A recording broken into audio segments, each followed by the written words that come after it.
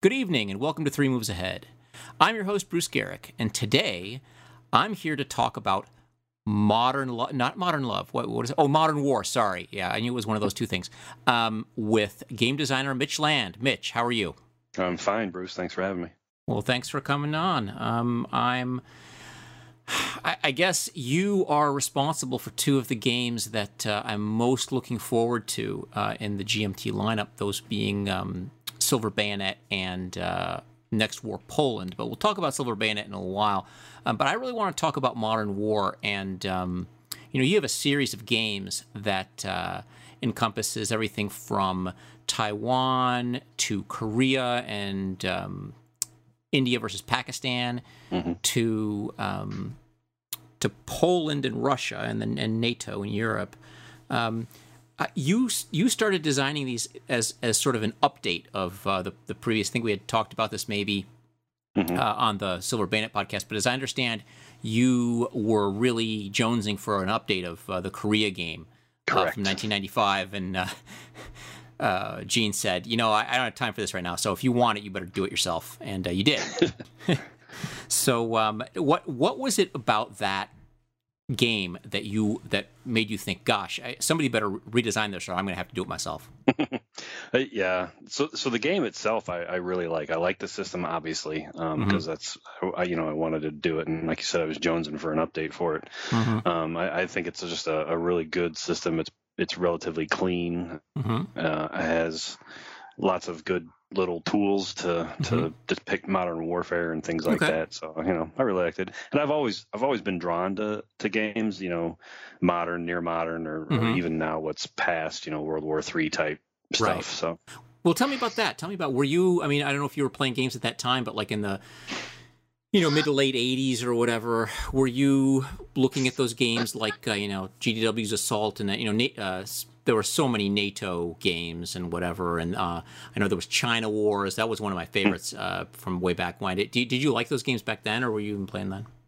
Yeah, I had so I started out on my modern thing, like Central America and NATO, the Next War in Europe. The whole Fleet series, I love those games. Yeah, all the victory games, yeah. Yep, you bet. And then, some other, got a little bit hooked into the early versions of Harpoon and keep wanting to go back, but that's not a simple system. So. Now, did you play it on the computer, by the way? I did. Yeah, I was addicted to that thing on the computer. I could never win, but that's no, I couldn't either. That's interesting. Yeah, that game was tough. But yeah, so you just liked it. Is it the sort of speculative history that you like, or just you like the weapon systems, or what? A little bit of both. I like the fact that there's cool toys, cool machines. I guess we really shouldn't call them toys, but hardware is pretty cool stuff. And just interesting, and then timely and unresolved topics. Yeah. The big what if kind of things really kind of grab me and make me think and wonder how things would have turned out. So. Yeah. Well, Korea is obviously a big what if. It's still sitting there. You were talking about cool tools that game had that were sort of modern tools. Just name one or two that so listeners can understand. Yeah, so like in Crisis Korea, you had these, at the time they were points, but they were special operations points, and you could do things with them like raids and recon, and that's real world stuff, right? That's what they do, those kinds of things. And then if cruise missiles and air defense systems and those kinds of things that a lot of obviously pre-modern games they just don't have because they didn't exist. So those are the kinds of things that I think really intrigue me. And building a game around how do I structure my plan to penetrate your airspace, knock down your air defenses, so that then I can go on and do strikes, whether I want to strike your units or strike your supply or whatever my plan, my grand strategic plan is. How do I make that happen with the tools at my disposal? Okay, now that's obviously a huge difference from a World War II game, right? Where you don't have to have these giant. It's just not how air support worked back then, because there weren't the sort of the deadly air defense options that I think maybe 73 Arab-Israeli war had that, when the Israelis were really surprised that, oh my gosh, these guys have shoulder-launched missiles and they're taking our planes down. We didn't really expect this. So How that's an interesting thing though, right? Because you don't have a way of you have sort of your own rating of how these weapon systems are going to perform. But I think that you can have situations where, I mean, I don't know that anybody thought that in the first Chechen war the Chechens were just going to clean the Russians' clock, and they did. Right. And how do you sort of deal with the possibility that you're, I mean, you don't have anything to test against, right? Because if you play a Bulge game and the Germans just take Antwerp without really in much trouble, you think, okay, something's wrong here. But how do you fix that in a modern war game? Yeah, so we'll circle back around to the Chechen thing, I think. But so like performance data is one of the big problems in modeling, right? Because in like you said, in things like World War II, that we have performance data, right? They have huge studies on it. We know the ballistic performance of all the weapons, and there are games built around that performance data, right? Sure. We don't have that stuff. A lot of it's there's some publicly accessible stuff, but you can only go so far with it's armed with a 120 millimeter gun. Well, okay, but you don't know the characteristics of the ammunition. You don't know the charge weights. You don't know the weight of the projectile. You don't know what's in the projectile. Those kinds of things. And so a lot of that is you just have to use what you have, right, based on the technical specifications that are publicly available. And some of those should actually be subject to suspicion, right? Because you're not going to give away your secrets. Nobody's going to do that. So they will deliberately try to give you the least. I'm sure it's somewhat and mostly factual, but it's going to be more or less useless. And so what you end up with is anecdotal or propaganda data, right? So you end up with these. Well, we did this exercise, and in the exercise, I hear this all the time, aircraft X beat aircraft Y, and that's a big deal because aircraft Y is the latest 6th generation fighter. And that's fine, but what they don't tell you is, well, yeah, what they did is they dumbed down aircraft Y and put so many, restrictions and bindings on it that it performed like a 4th generation fighter. So, at that point it was up for grab. Right. So you sort of have to tease that out. And do you just, I mean, there's some element to that where you have to sort of have a good game, right? Because if you put the game and you say, gosh, this is my best guess on this. And it turns out, gosh, one side or the other is completely hosed. I guess that would be useful to, if your job were working in the Pentagon, that would be very helpful. But if you're not working in the Pentagon, you have a problem because now one of the two sides is going to be disadvantaged in a game and people aren't going to like it. So what do you do then? Do you try to what do you do? I'm not going to give you suggestions. What do you tell me? So for the most part, I try not to do that. The only exception was in Korea. We if you ask me right now, what would a war in Korea look like? I think, it's really hard to say. They have a lot of troops, right? But they have very little training. They don't spend any time in the air. For instance, the Air Force. They tend to use their soldiers for farmers, right? So they're not out doing maneuvers. They don't have large formation training. They can't. They don't have the fuel to do armored training. So, if you ask me, it would be grinding and it would be attritional, but probably would not be as overwhelming and deadly as, say, the game shows it. And so what one of the major assumptions we made and had to make in the game was that they fixed some of that stuff, right? They made changes, eased some of the sanctions, and were able to import things and actually beef up their military. But then, I put out an article later that said, here's a more realistic view of what the DPRK's performance and capabilities actually look like. Yeah. But in a general sense, so in Taiwan, we didn't do that. Those capabilities are as good as we could guess at, right? Okay. And then the same thing with India, Pakistan. I see. So because I remember there was a game. Can't remember which one it was. I think might even been NATO: The Next War, where they said, I think it was in the designer's notes. They basically said, how come there are no rules for Warsaw Pact allied defection or reliability? And they said, well, we are assuming that the Warsaw Pact would never invade if they weren't absolutely sure of the reliability of their allies. So sure, right. this is our situation where, which is, I mean, it sounds reasonable on its face, right? But then maybe that's never going to be possible, right? So you're going to have a situation where the Warpath Pact invades specifically because it's not sure about its allies and has to sort of distract them or something. So I understand the idea of sort of switching or sort of fudging the geopolitical situation, because like you said, ultimately it's a game. But there is a certain amount of, gosh, I really wonder what would happen if India invaded Pakistan, or if the Chinese decided to take over Taiwan. Right. I mean, that's part of your interest in it, right? Right, exactly. And so a lot of that is you do, and I have the Nextware reading folders out there under the support files that there's tons of stuff out there that that are all studies on that. Rand has done studies on it, and a couple other things think tanks have done studies on it, and I read all those, and I just kind of gelled them all into the game and made sure that the general outcomes kind of followed the outline of what the quote unquote experts thought, right? That it kept trying to capture the things like you have to maintain control of the straits. Supply is going to be critical. Air superiority is going to be critical. Anti-axis area denial is going to be critical. Those kinds of things, and so you build those into the game so that you're capturing the real world problems with rules that make sense. Yeah. Were there any times where you guys put all the data together and made the rules, and something happened? You're like, whoa, I never thought that doesn't make any sense, but that's what our data's showing us. Not really. I mean, I'd have to think about that. I don't think we really came across that. I mean, we came across some situations, game situations that the rules didn't cover. As players tried to break the system, and so we'd have to kind of step back and think about. Playtesters are like that. You should just you got to whip them into line, because that's just ridiculous. Yeah. Yeah, playtesters are gold. Yeah.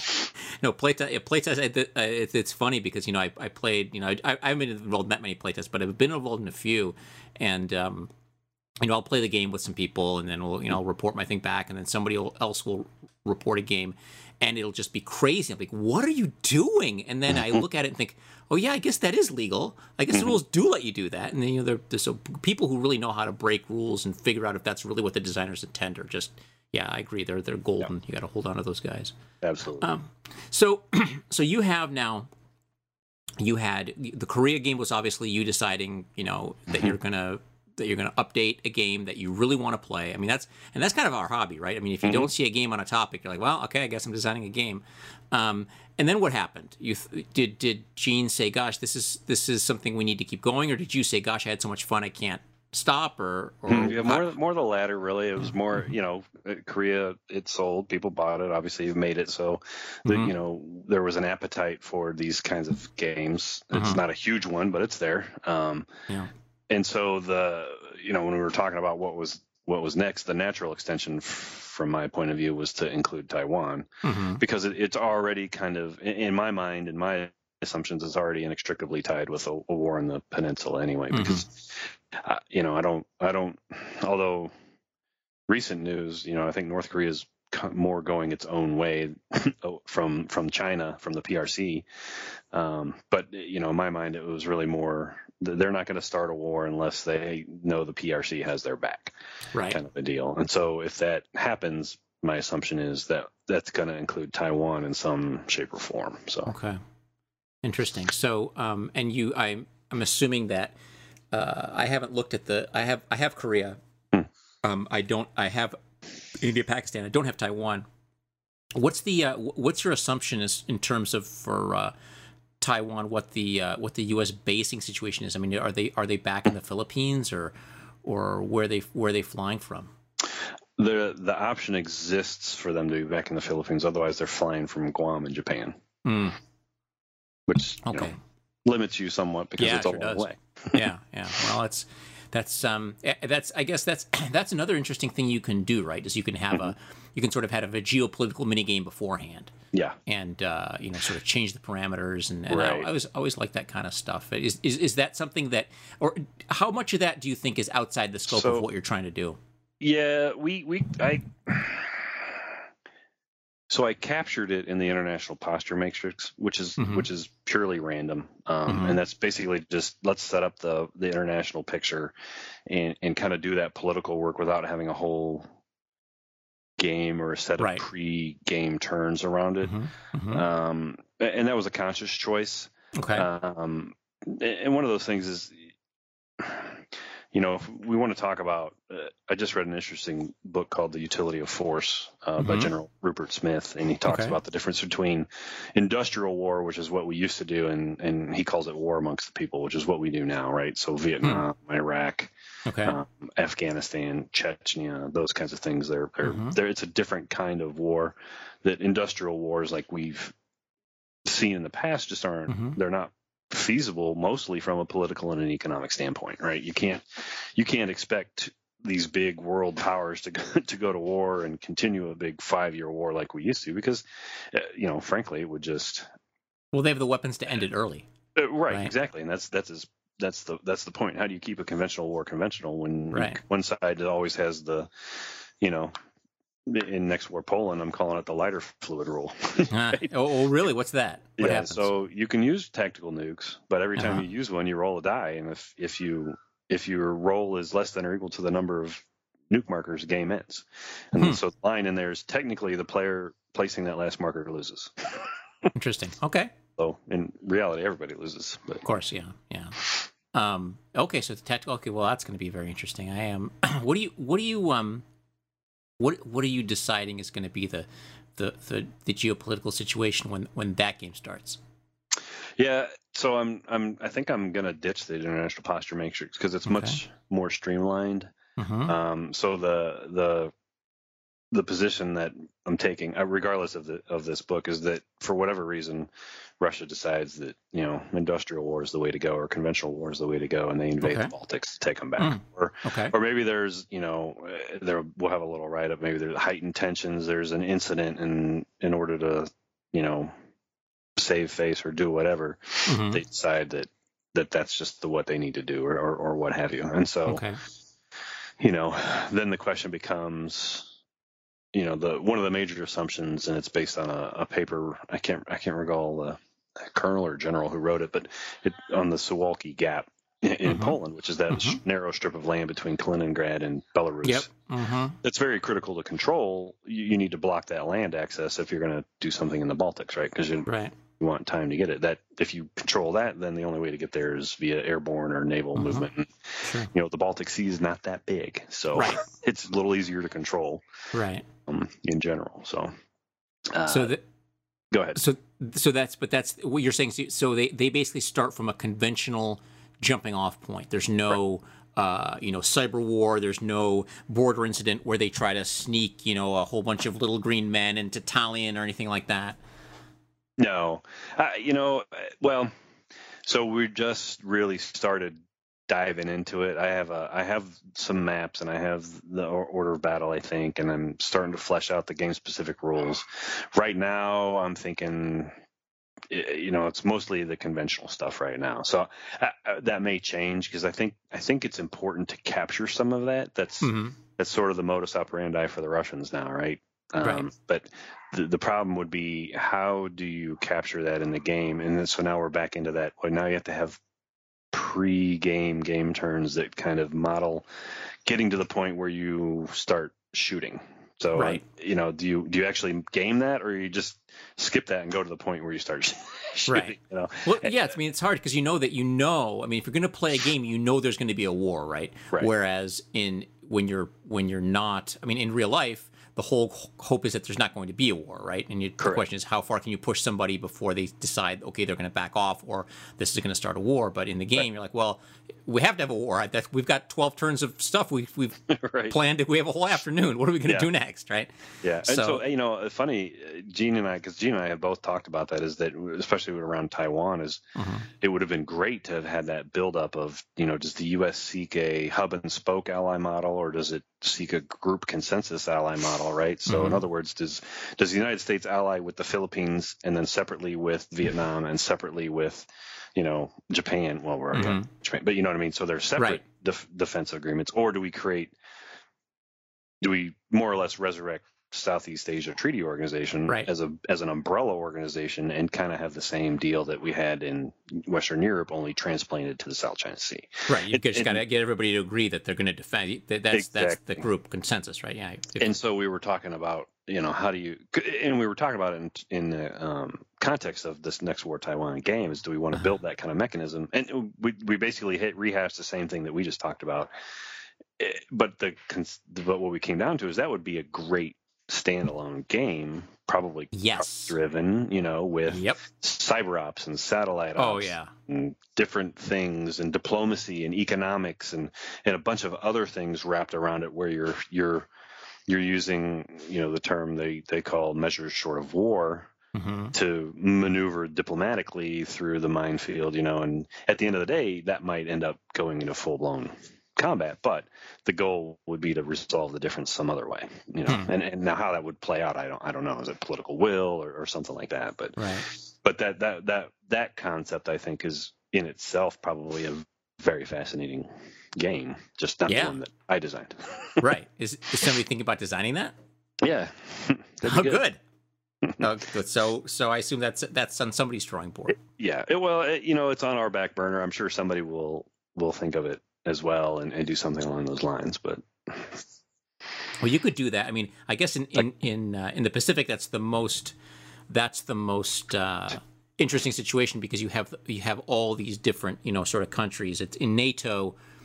There's it's a little more subtle, right? I mean, you have a bunch of off-board countries that aren't necessarily going to be directly involved, except for sending troops. I don't know how you'd simulate Merkel talking to Putin, but maybe that's we have all these games that are like the origins of World War II and those other kind of diplomatic games that end when the war starts. So that's okay. So tell Gene that he's got to get somebody assigned that. I love that idea. The idea that you're having special ops. It was very intriguing, but at the time it was like. But that's a lot of research too. Yeah, exactly. Well, Gene's working on that Mr. President Solitaire game, but a lot of the ideas he's putting into that are the kinds of things that might go into that a different kind of game, right?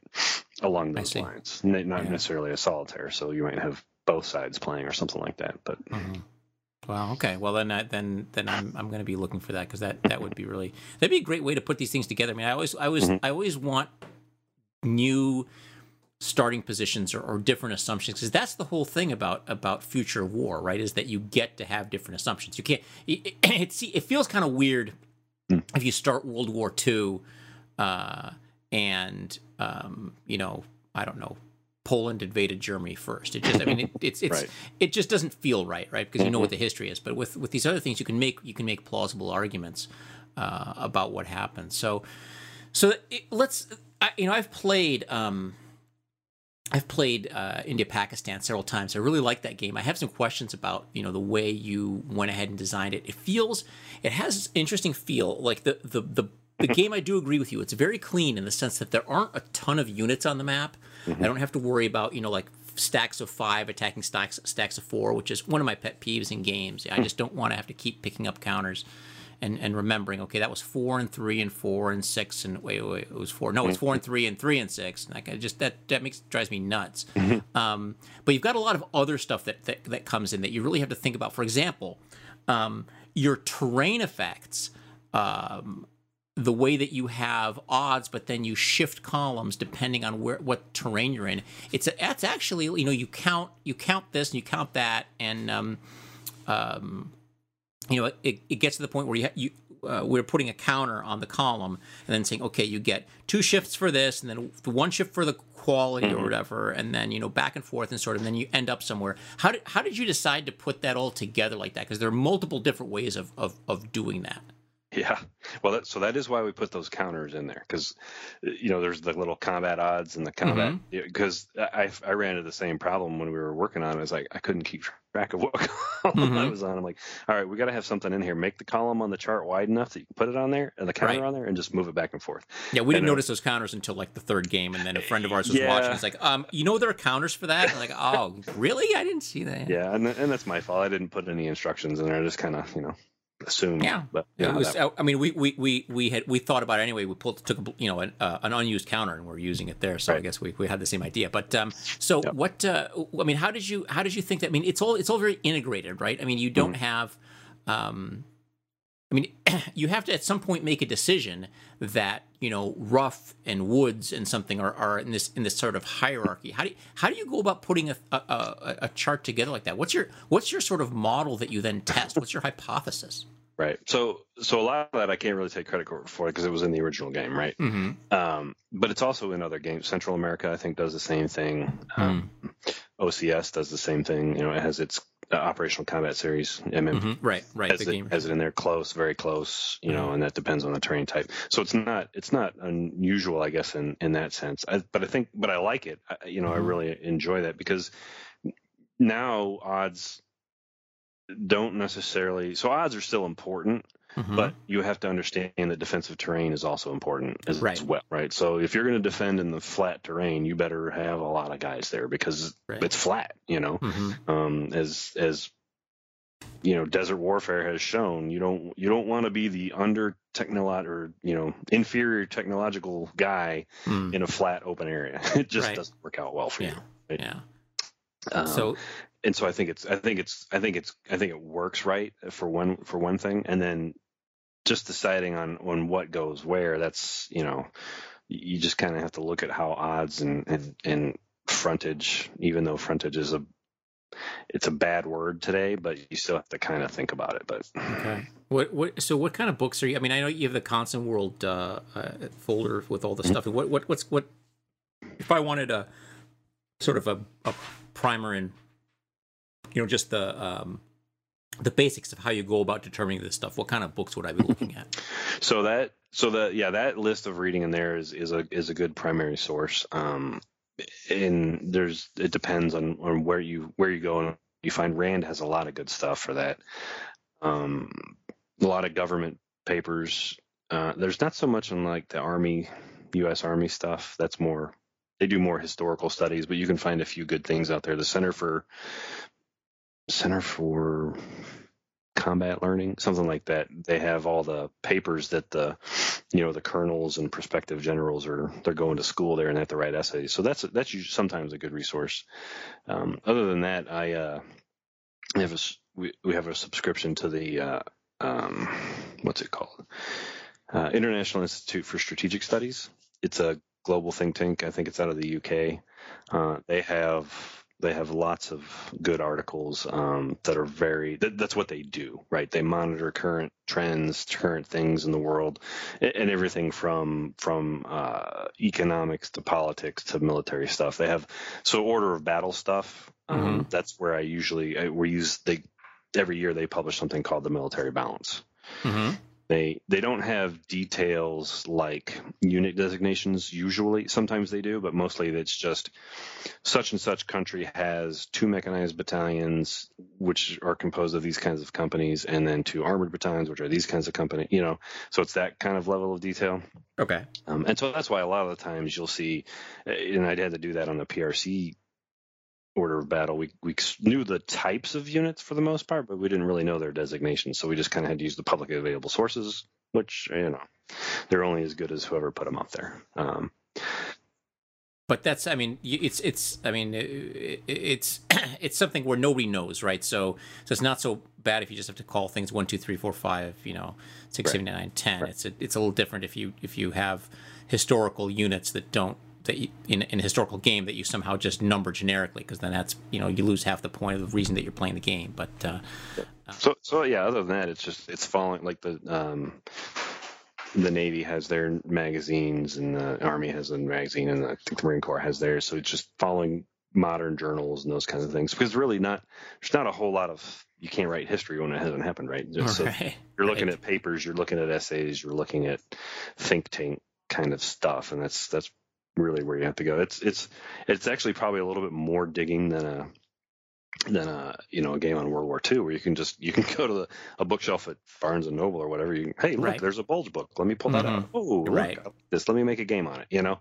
Kind of a deal. So yeah, I understand. Well, what about games? So I've always, one of the things that I kind of miss about time passing is that some of the things that were interesting at one point become less relevant, so to speak, right? I mean, I have this, one of my favorite games is SPI's The Next War, which of course is frozen in this particular historical moment, or it's like 1978 or something like that. So you have all this 1978 tech on this map of Europe.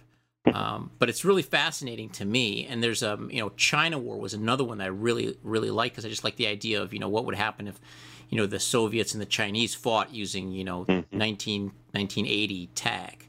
Do you ever get the urge to design something like there was one game I think was The East is Red. There was one, I think, I can't remember if that was the redesign. There was a game about China and like, for example, Chinese invasion of Vietnam, stuff that people don't really know about. Right. Is that, I mean, that feels that's somewhere in between future and sort of speculative. You ever think about like conflicts like that? Or like redoing them for the modern age or something like that? I don't know. I have not for most things. So is there a particular thing you have though? Falklands. Ah, really? Because it was such a desperate struggle. On both sides, really, if you think about it. But much more so than people sort of realize. Yes. Oh yeah. Yeah, I just finished reading, or I should say, rereading Admiral Woodward's 100 Days. And, obviously he has his take on it. But I just find it a fascinating campaign. But yeah, it really is one I would really like to redo. But have you ever played not redo, but create something around? Do another game around. Have you ever played Where There Is Discord, that solitaire game on the campaign? I have not, but the impression I have is that you either love it or you hate it. Yeah, I love it. So I don't know. Maybe there are people who hate it. I really do like it. I think it sort of it captures a lot of the stuff that I find interesting. Now they do sort of cop out in that if you land, then it's sort of over. Right. If you have a successful landing, then they just sort of say, okay, well then they mop up, which I'm not necessarily sure is how I would describe an actual game. I think there's a lot more to it. So, but I like that. Probably more likely than not, but there's always that but, right? Right, and there's things that the Argentines could have obviously done if they had not, if they decided to commit to, higher quality troops and do other things that they didn't. They kind of just. You're right. That whole campaign is fascinating to read about the sort of assumptions that were made and how I think the Argentines really sort of miscalculated. They could have, if they had actually thought they were going to fight a real, actual war, they would have done some things different at the beginning. But then they realized what was happening, and they were on the back foot. But still, they had both sides had quite a hard time. That would be so you would do it as a 1982 game, not as we free fight the Falklands now. That would be kind of odd. Oh no, yeah, that would be a. Well, I almost said that would be a no-brainer, but the British are still downsizing. I'm not even sure they could project force that far again, but right. The Argentines can't do it at all. So right, yeah. So who knows? That's another project. See, there's so many good projects out there to do. There are. Why can't we just have more time to get these things done? I'd love to see another. I need to see a really well researched, really well done Falklands game. There were so many that came out right around the time, which I think that people just like they didn't have any of the data, right? I mean, they're just sort of speculating and going from news reports. And I think that all the Orders of Battle and all the memoirs that have come out have really it's kind of like the opening of the Russian archives, right? It's like you could finally make a good Kursk game. That has actual, everybody's archives are open. So I like that idea. Yeah. So I have a nice stack of books on it. So I have Julian Thompson's book. I have Mike Clapp's book. I have a book, Martin Middlebrook, which is the Argentinian he wrote 2 books, right? Didn't he write one from the British side too, Martin Middlebrook? He did. He wrote one from the British perspective and one from the Argentine perspective. So I have those and some other things. Cool. So I'm gearing up for it. So good. All right. Well, I want to see that one. Oh gosh, that would be. Yeah. When it happens, but it will be some point, right? And it's not good because all these games I see that are played that come out are these solitaire games. Right? There's another one coming out called Mrs. Thatcher's War, which is another, which is by the guy that did R. Ben Madison did Don't Tread on Me and Mound Builders and stuff, and that's going to be solitaire. And then where there's discourse, I think people just feel that there's no way to interestingly play the Argentines, and I hope that you can prove that that's not correct. I would disagree. I think, well, so if from the historical standpoint, if you just want to do what they did, no, there's no point because they didn't really do anything, right? They landed troops and they sat there. Right, and then they launched some aircraft every now and then without a very good coordination. Right, exactly. So if that's what you want, then absolutely. But if you really want to explore what could have happened, then yeah, there's plenty they could have done.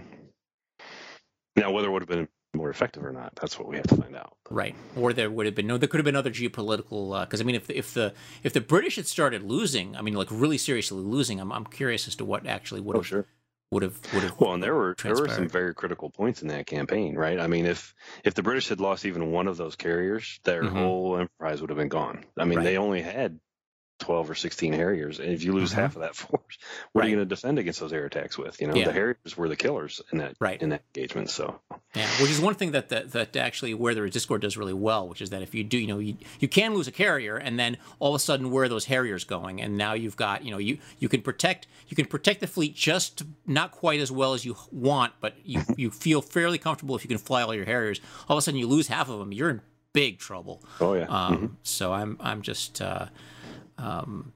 It just seems that the history about that war has been written in such a way that it's just like, oh, the British went down there and just kicked everybody's ass, and that was not the case. Yeah, well, that's one of the ththings I like about it. So one of the, in terms of what kind of draws me to modern war, although the land combat is a big draw, obviously, and 3 of the games in the series are going to be primarily land, right? There will be some naval in Poland. And there's obviously a little bit in Korea. Taiwan is all about it, right? Right. I actually like it. I like Taiwan, the games like Taiwan, where all of the arms are represented. So that's why I really think I'm drawn to something like the Falklands, because there's such an interesting naval game there if you give the Argentinians options. And then you have the land campaign, which could be also interesting depending on how the naval campaign turns out, and all these interlocking wheels that can make it interesting. And even the Spratlys. So on the back of one of my other back burners is a naval game set in the modern naval game set in the Pacific. To game out that situation. The Spratly Islands. Yeah. And generally in the South China Sea, and so in other words, a naval. A more detailed. So the next war series, the naval interaction is more generic, right? It's just these naval counters, and they kind of move around, but they don't really reflect ships. They're groups of ships. They're task forces, and so I want to get a little more granular down, maybe to the individual ship level, and do something there.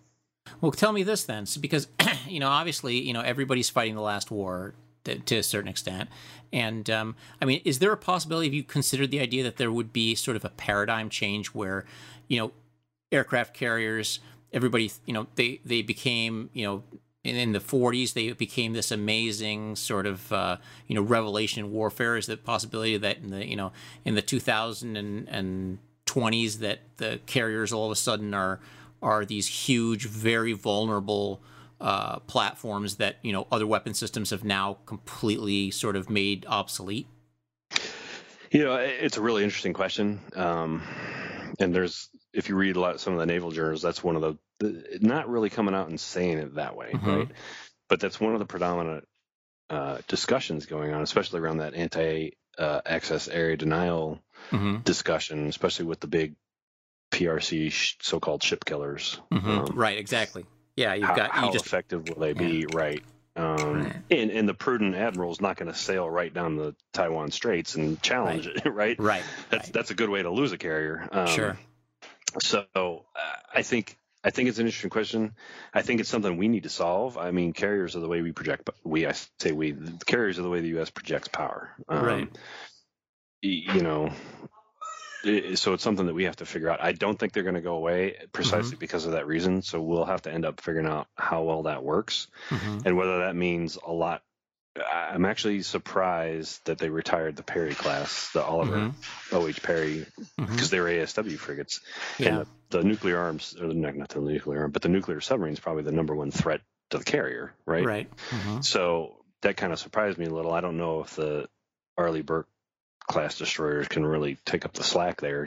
Those were very specialized platforms. So, obviously the Navy thinks they do, but they have the new P8. I'm not familiar with those. What are those? They're the replacement for the P3. Oh, the aircraft. I'm sorry. So they're the P8. I think they're Poseidon. Yeah. So that's those are the anti-submarine hunters. So they're the new Orions. Yes. Bigger range. More sonobuoys, all that good stuff. Of course, they're still big, fat, slow, lumbering aircraft. So if you're going to fly them, you got to have control of the air, or at least be able to protect them. And so again, we're back into the these interconnecting wheels of things. So I think we have such an investment in them that we have to figure out how to protect them. I do think that the tools we have allow us to do so if we're smart about how we use them. And I'm sure the Navy's got some stuff up their sleeves that they're not talking about. Oh, sure, yeah. And I know they're working on underwater. So we have Predators, UAVs. I know they're working on underwater unmanned vehicles as well. Underwater drones. Interesting. The UDVs, I can't even remember the acronym now, but I know they're working on those. Now, what use they will be, or how they will be used, I have no idea. Yeah, but that's one of the interesting things about a game in the Spratlys is because if you're talking about a known physical space, well, now you're restricting where you can go. Right, because you have to be somewhere near there, and so now it becomes a much more lethal environment because they're going to have a pretty good idea of where you are. And so, how do you? Is there a certain amount of just sort of, I don't know what a good word for it is, just say of gut, where you say, I put that we game this, we put in these rules, we gamed it out, and this kind of feels like what we either think it's going to be like or what we would like it to be like. Yeah, I think so. I mean, you have to, at some point, you have to draw that line in the sand or put a stake in the ground, whatever metaphor you want to use. Right. That says this is my gut feeling about how this will work. Knowing the publicly available sources and reading the think tank papers and how they think things will go, and looking at the way that these weapon systems are deployed. This should be more or less the way things should work, and then you try to build that into a rule and a CRT of some sort that will reflect that. And then it just and capture the essential elements, right? The essential elements at sea have always been detection. You can't hit them if you don't know where they are. Right. Now, but that's different now, right? Because you have satellites. It is, although you can still, satellites are moving, and so just because you were headed north the last time it went over, the next one, you can change direction. You can be in a different spot, right? Right. So satellites, I don't think, in my view, they can't provide targeting data. They can tell you where to go look so you can get targeting data, right? And you have to do some really good math and then figure out how to maneuver to stay out of the satellite eye. And of course, the more satellites that you put up, the harder that gets. So the next logical step, of course, is taking war into space. So right. Oh, yeah. Well, if you can be seen, you might as well go shoot the eye down. So. Well, isn't there some possibility to put up, like, if they really think there's going to be a showdown over Taiwan, that somebody would put up some geosynchronous satellites in that area? Possibly, yeah. And then, that would be a good idea, but yeah. And then, you could. But that really kind of changes your. There's a lot of assumptions in your detection system too. Then, right, yeah. Because even then, it still comes down to targeting, right? You can do line of bearing launches, right? Well, we know they're that way. Just launch the missile and let the missile figure it out when it gets there. But ships are constantly moving, so that can. That has a high chance of missing. How do we and do we know how high a chance that is? Again, we have to go off the publicly available sources. So it's just off their source. I got you. Okay. They have a published. Well, I don't know if I haven't really looked at the Chinese side yet, but I know the U.S. They have a published. Well, we had an exercise. We hit 100% of the targets. Okay. Okay. From fudge factor, let's take that down to 90, maybe. You know. Yeah. Okay. Interesting. That kind of a deal. But. I got you. Okay. So is there? We talked about a whole bunch of situations. Is there a what about a Far East? Scenario in which the Russians are involved. Yeah, you know, the funny thing is, so that's a very common question. Like, where is the series going to go next, right? Yeah. In Poland, actually, regardless of what's happening now, had pretty much been on the burner for a while, only because it seemed logical from a standpoint of where Little Green Men might show up, right? But yeah, the other two that are primarily, when I think about it, that are dominating my thinking are something, you know, between the Russians and the Chinese, potentially, and maybe, you know, even somewhere around the North Korean border, kind of a deal, maybe. Although they share a huge land border and have fought several. I wouldn't call them wars, skirmishes, I guess, maybe. Sure. Years a lot of people don't know about, right? Right. And then the other one was something you had mentioned, is that not the historical invasion, but a modern invasion of Vietnam. Right. Especially if they get the South China Sea thing kind of melts down and correct. Yeah. So it'd be the other side of that land battle, right? So now the PRC has to commit forces to Vietnam. They have to look at Taiwan. They have to play defense. You know, maybe they're supporting Korea, and now all of a sudden they've got a large operational theater to deal with. You know, and so that would be a very large combined game. But it could be that would be interesting though. Do you think in terms of doing stuff like that? Like, hey, because you know you can already link Taiwan and Korea. Yes. Do you ever think of stuff like, okay, well, we can just add Vietnam in the south, and then if we do the Russian border, then we got basically have the next war in Asia. I do. I mean, I don't deliberately design them. Well, I take it back. Korea and Taiwan were sort of more or less deliberately designed to work well together. Not necessarily, you know, you link them and you go, but they work well together. But I do think about that, and so those kinds of thoughts would go along with the Vietnam one, to where you could just you could include Korea and Taiwan, or maybe just include Taiwan and leave Korea out of it, or, you know, so there would be rules on how to handle that kind of thing. But yeah, I do like to think in those terms. That would be that would be, I mean, a fantastic, I mean, you could just put all that together, and well, you'd need a really big table, but that's kind of a lot of table space. Yeah, that'd be interesting. I'd like to see that. Well, I want before we go, I wanted to spend some time and talk about Silver Bayonet, because in an email you had mentioned that it's actually going to the printer. So what does it mean that something's going to the printer?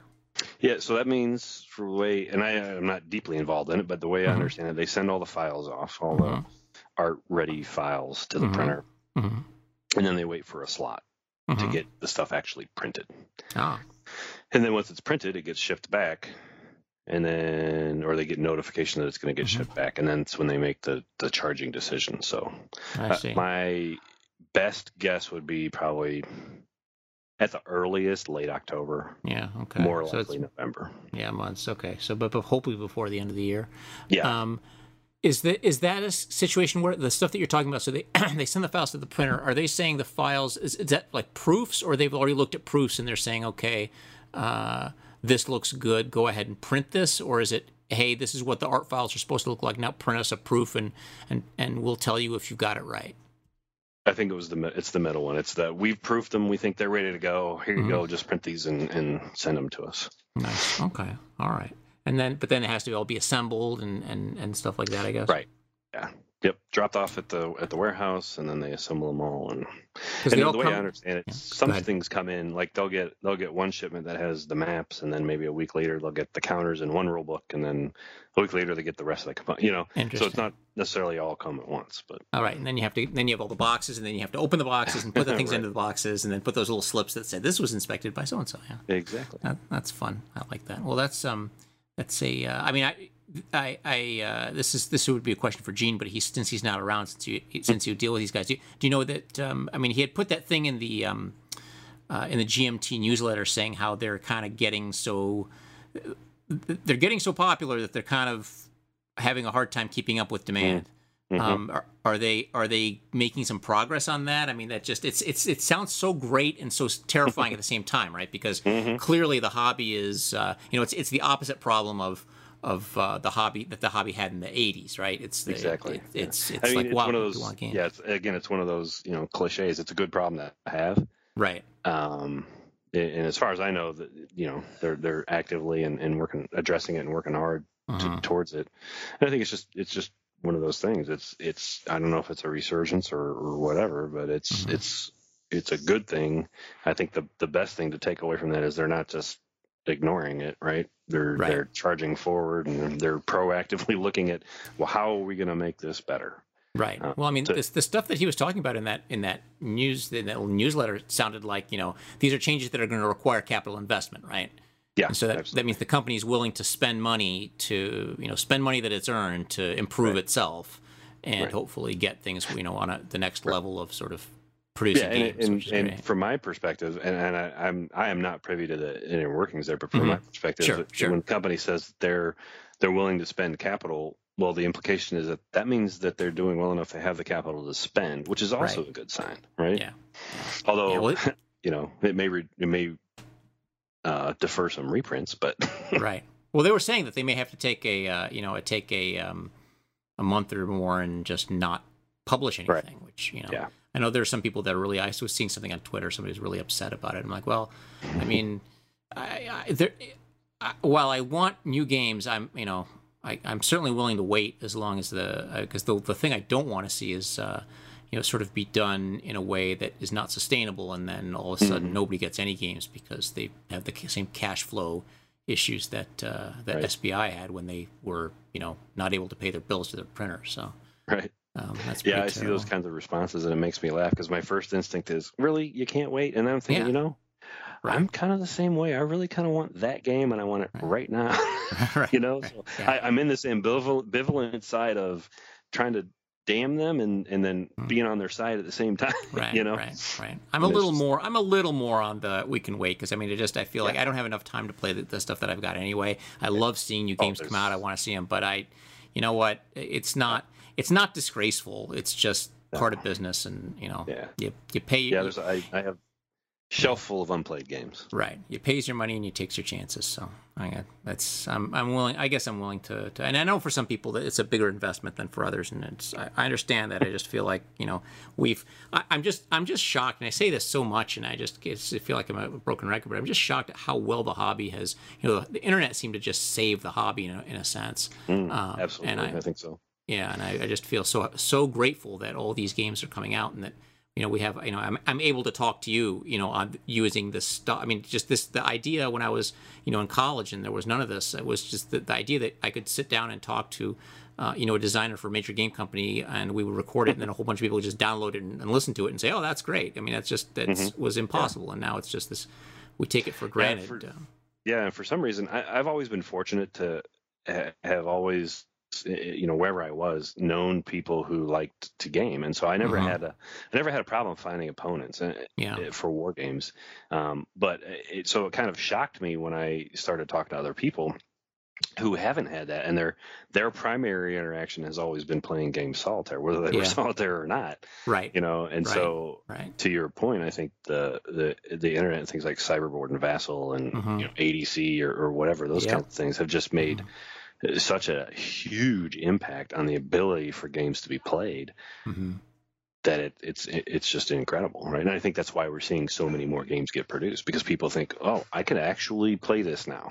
Right. So. Yes, exactly. Yes, there's so many games. I'm like, well, I got all these guys, and why don't we just go to the game store and we'll all meet and we'll sit down and we'll play this game? And it just that's something that I hadn't had as much opportunity to do in the past. I mean, I had, but when I lived in Chicago, there was there were a bunch of people, and there was, especially the ASL group was very active. But I mean, it was not a trivial thing to get a large game together and get people to keep playing it. So I'm just so delighted to have all this stuff coming out. So I'm definitely looking for the for these new modern games to come out before the situation changes. So make the Baltic cyber warfare thing before. Yeah. Well, so you say that's the funny thing, and I posted a couple of things about it. Is every other week there's some news story. Well, we're going to put 4 battalions in the Baltics. Oh, okay. Let me go change my setup rules. Right. Because I didn't have those theirs, but now they are. So well, what does that do to your game balance? Well, luckily we're not that far along, so I haven't put UEP in yet, so I'm good, right? No, perfect, right. But so those kinds of things will definitely impact that, because where before there may not have been units to defend an area, now there are, because NATO's decided that they want to put a tripwire in place. Right. So well, that would be something to say to you have a game and then NATO changes it after it's published, then you actually put in some makeshift counters and you turn out that it changes the balance completely and NATO wins. You could just write to NATO and say, hey, look, you put those 4 counters in there, you're good. So yeah. Well, so it's funny because I don't know if you've seen the articles. James Lacey from the Marine War College wrote a couple articles about using gaming in his classrooms. And one of the games he's going to end up using is next war, Poland. So he actually has early access to some of the pieces. Mm-hmm. But what they'll end up doing, of course, they have access to much better information than I do. Right. So he's like, we'll use your computers, but we're going to tweak them a little bit because we think they're better, and they probably do. Right. Yeah. But that's kind of exciting, right? So it's neat. I remember when I was one of the conversations I had with Mark Herman, talking about when he was working on some stuff, when he was doing his defense consultant stuff at the Pentagon, and he was doing the Desert Storm. Oh yeah, Gulf Strike. Gulf Strike, and then he's like, okay, so we like your game, and we want to use your game for our stuff, but here's what the story is: we're going to give you all this data, and you're not going to be able to tell anybody, so you're going to have to change your game just for us. So that's pretty neat. I like the idea they can do that. So. Well, that is an hour of modern warfare talk, Mitch. That was great. That was a lot of fun. I'm really looking forward to Next War Poland, but that sounds like it's probably going to be next year, right? Yeah, probably. Okay, so I'll have plenty of time to play Korea. If I played India-Pakistan, I can play it again. I'll have time to learn and play Korea, and then probably even pick up Taiwan and check that out before Poland gets released, and I have to clear the table and play that one. So. Good stuff. All right. Well, thanks so much for joining me. No problem. I enjoyed it. You have a good night. Yeah, you too. Thank you.